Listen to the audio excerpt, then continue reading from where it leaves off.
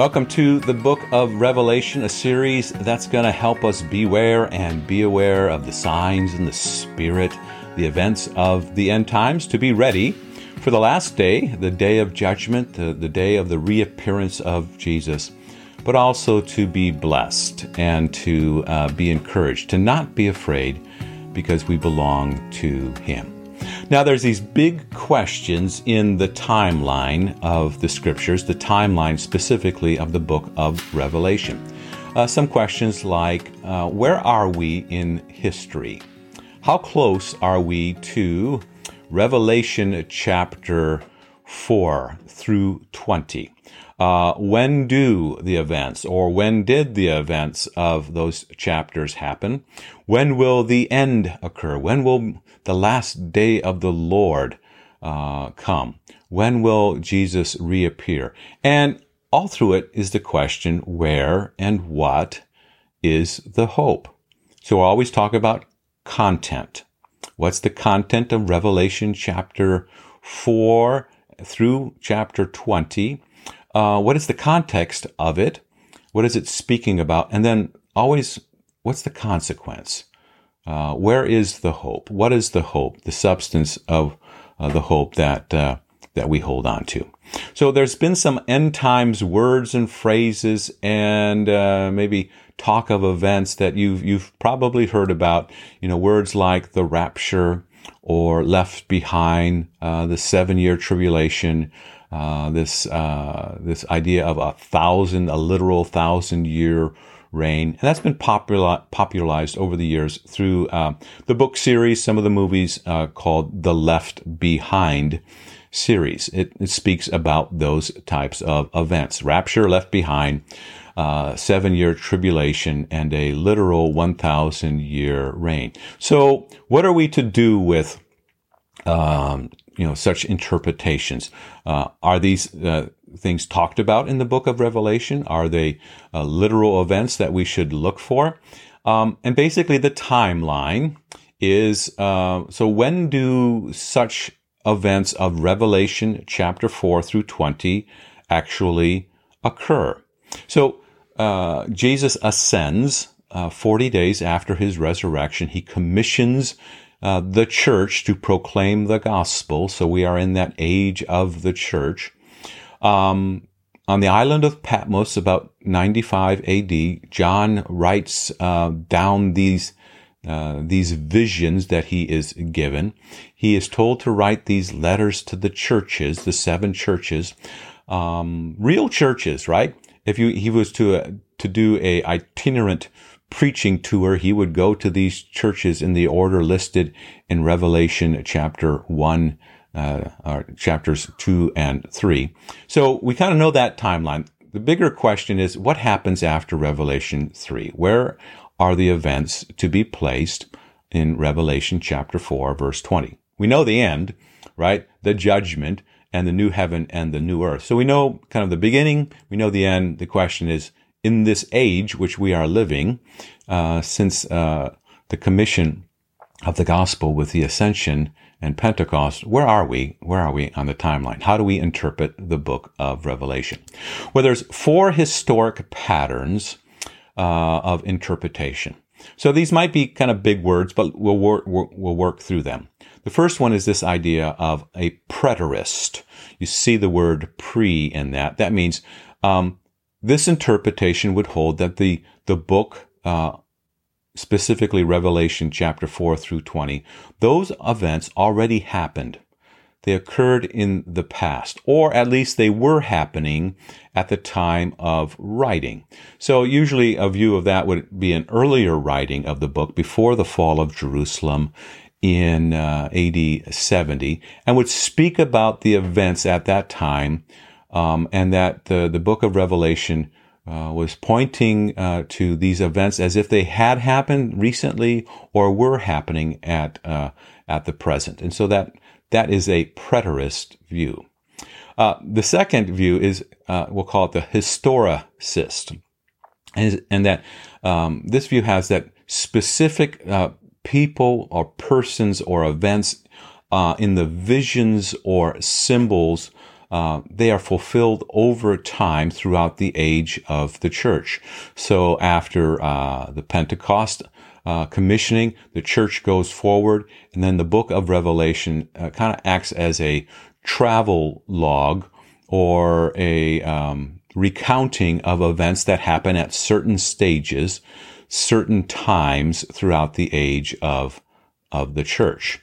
The third view is futurist, which would speak of the events following Revelation chapter 3, mainly chapters 4 through 20, as events that will happen in the future, events that are yet still to come. So we're reading the story, right? We are at a current time in history, and the futurist view would say they're yet to come. They haven't yet occurred. And so this would be the basis really of the Left Behind series, that there is yet to come a rapture, that those who do not believe in Christ are left behind, that there will be a 7-year tribulation. At that time, then, the Lord will reappear and establish his millennial kingdom for 1,000 years. So that would be a futurist view.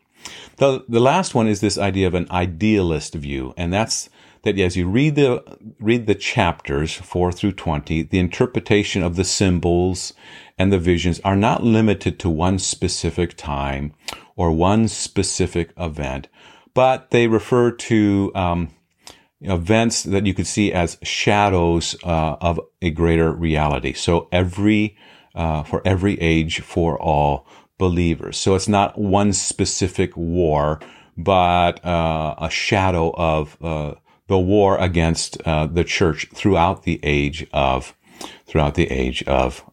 history, age of the church. So here's a little visual of this. So the preterist suggests that you have John on the island of Patmos, maybe earlier than 95 AD. Most, I think, in this view would put it earlier. And these events have already happened or are happening. And so it's not as if it's a prophecy of things to come, but rather a recount of events that have already occurred. Now, the historicist, and you note there on the timeline, I put a little marker for the present. That doesn't mean, we're halfway through. The Lord may reappear, at any moment. We don't know. But it's just a reference point to suggest that the historicist view talk about specific events in history. And individuals then would say, this event or this person happened at this point in the past. And they would speak of it, occurring right during the fall of the Roman Empire or during the Reformation period. But some point in history, the events of Revelation 4 through 20 would have occurred in the past and are ongoing then into the future. The futurist view, again, would be you're sitting in the present moment and you are looking for future events to occur. So Revelation chapters 1, 2, and 3 are historical events that have happened, and now you and the church is waiting then for these future events. Again, the words would be a premillennial rapture, left behind, 7-year tribulation, and then a millennial kingdom.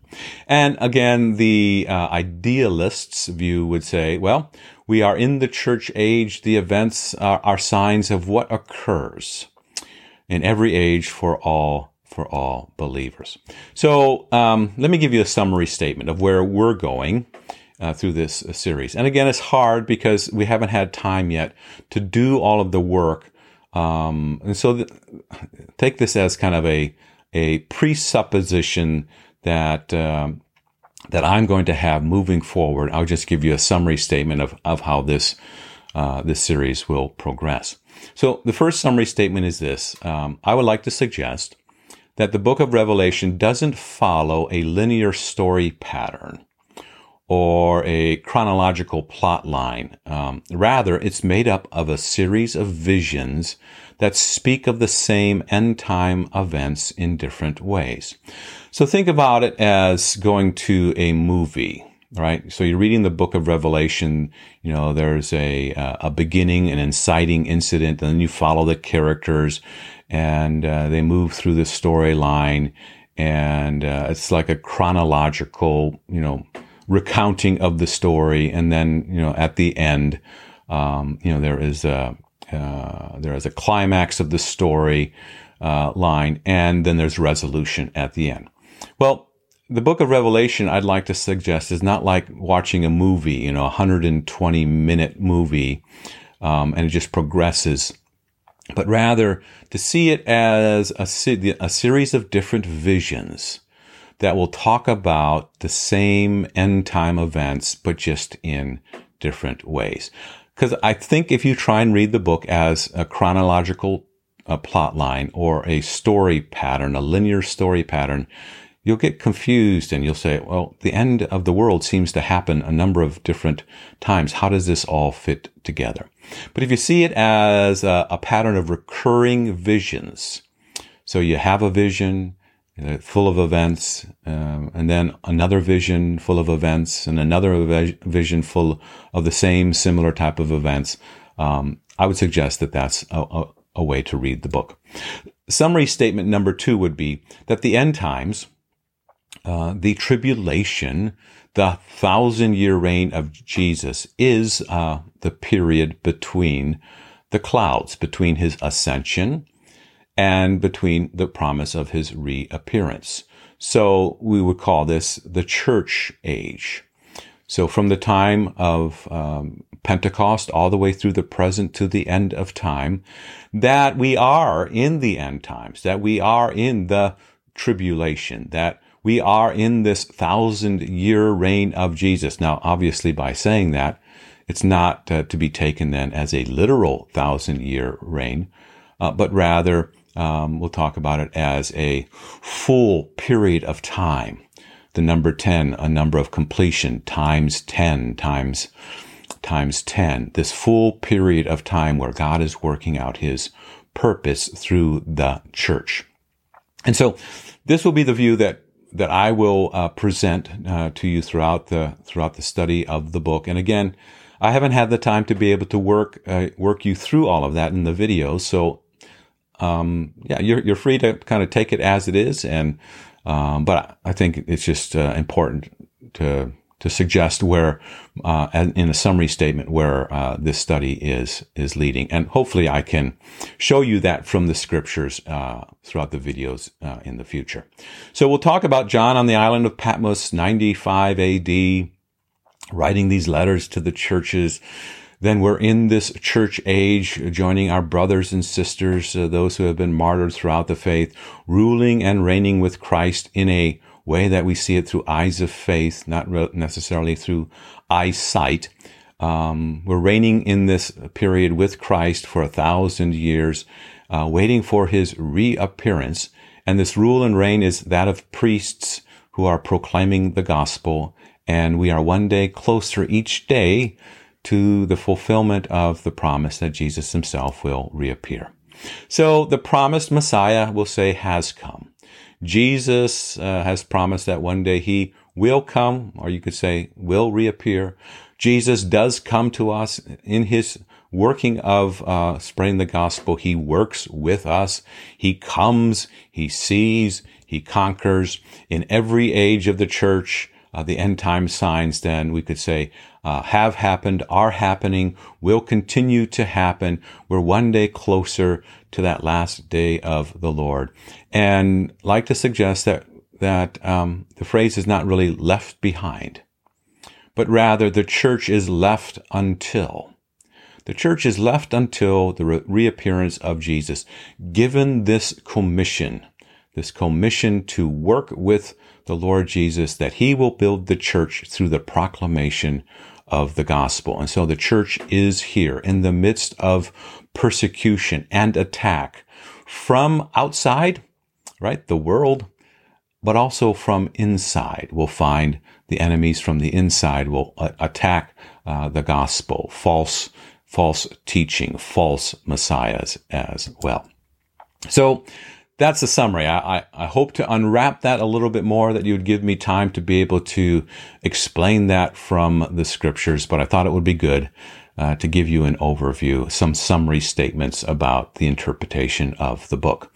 So it's a book, again, a series that's going to help us, and these little phrases to beware and be aware of the events and the signs and the spirit of the times, to be ready for the last day, right? The day of judgment, the reappearance of Jesus. But during this time, to be blessed, to not be afraid. Why? Well, we're going to learn that the Lord Jesus does not leave his church. He is for us. He is with us. He is working in and through us.